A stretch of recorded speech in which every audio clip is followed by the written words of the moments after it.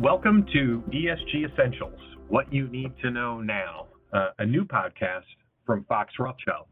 I'm your host, David Colvin, co-chair of the firm's Environmental, Social, and Governance Practice Group. Our series of short, bite-sized, and snackable podcasts will cover core ESG concepts and explore important issues for businesses that are concerned with corporate responsibility, responding to increased scrutiny from regulators, investors, and customers over their environmental and social impact, and minimizing the potential legal and business risks associated with ESG. This is the first of a two-part episode on the topic of diversity. So for the first part, we'll explore and discuss how diversity relates to a business's ESG efforts. And in the second part, we'll talk a little bit about what Fox Rothschild is doing as a leader law firm in the legal marketplace in terms of diversity. And for all of that, we're proud and happy to welcome Kim Gatling, Fox Rothschild's Chief Diversity and Inclusion Officer. So Kim, talk to us a little bit about how and why diversity, equity, and inclusion should factor into companies' ESG efforts. Great question. Focusing on diversity, equity, and inclusion efforts has really become non-negotiable in today's corporate world. Customers and business partners and employees are literally requesting more focus and transparency when it comes to companies and service providers as it relates to ESG metrics, including in the areas of diversity, equity, and inclusion.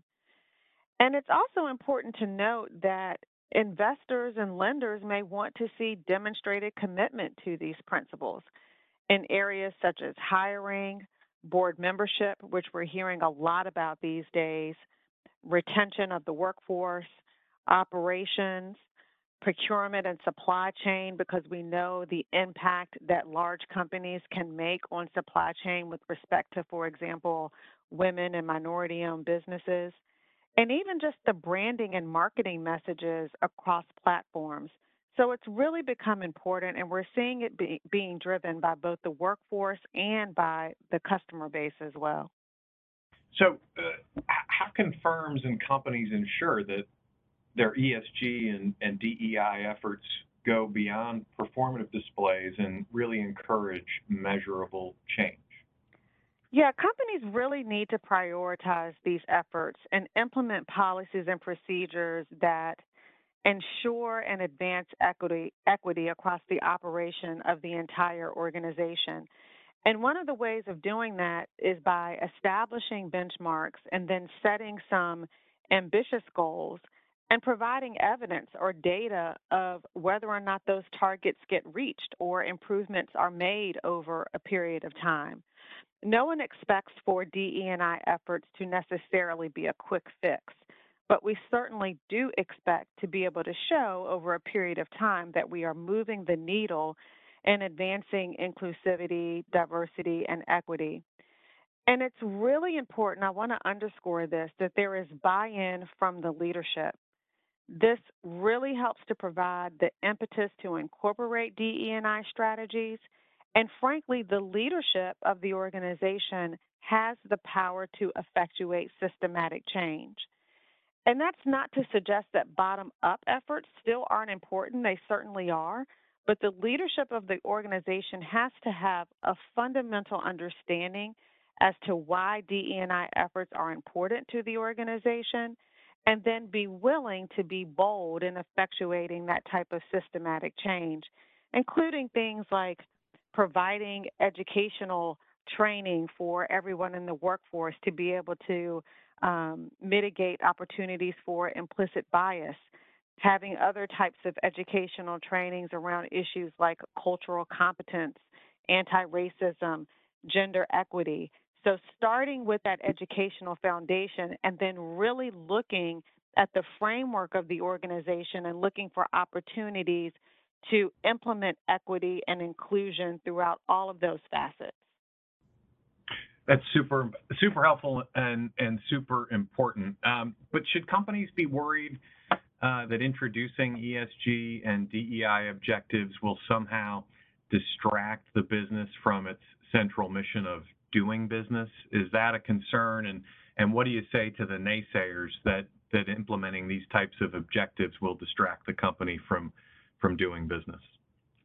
Great question. If we lived in a perfect world, everyone would make DE&I a priority because it's the right thing to do. But we don't live in a perfect world, and we know that the business case still has to be made in some instances, and that some companies may have a concern about whether or not implementing these strategies will distract from making money for the organization. But the reality is, this has been studied over and over again in every industry. And studies suggest that implementing ESG objectives, including having those DE&I objectives within, has a negligible impact on the bottom line. On the other side of that, though, is that especially since the summer of 2020, following the murder of George Floyd, being in the middle of a pandemic, clients and other key stakeholders are putting more pressure on businesses to focus on ESG criteria and objectives.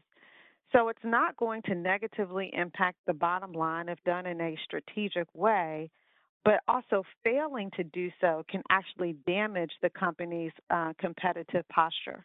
So what, if any, accountability measures do you think would help companies focus on meeting whatever ESG or DEI goals they've set for themselves?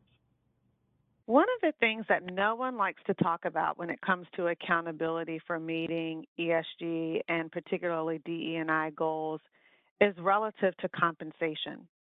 But everybody in the organization has to take responsibility for making the workplace more inclusive and for ultimately providing equity throughout the workplace.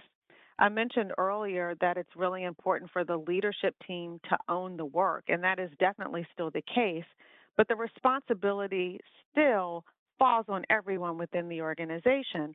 And so how do we incentivize people doing the right thing with respect to these goals? And we know that one of the ways that is very effective is tying these ESG and DE&I goals to compensation.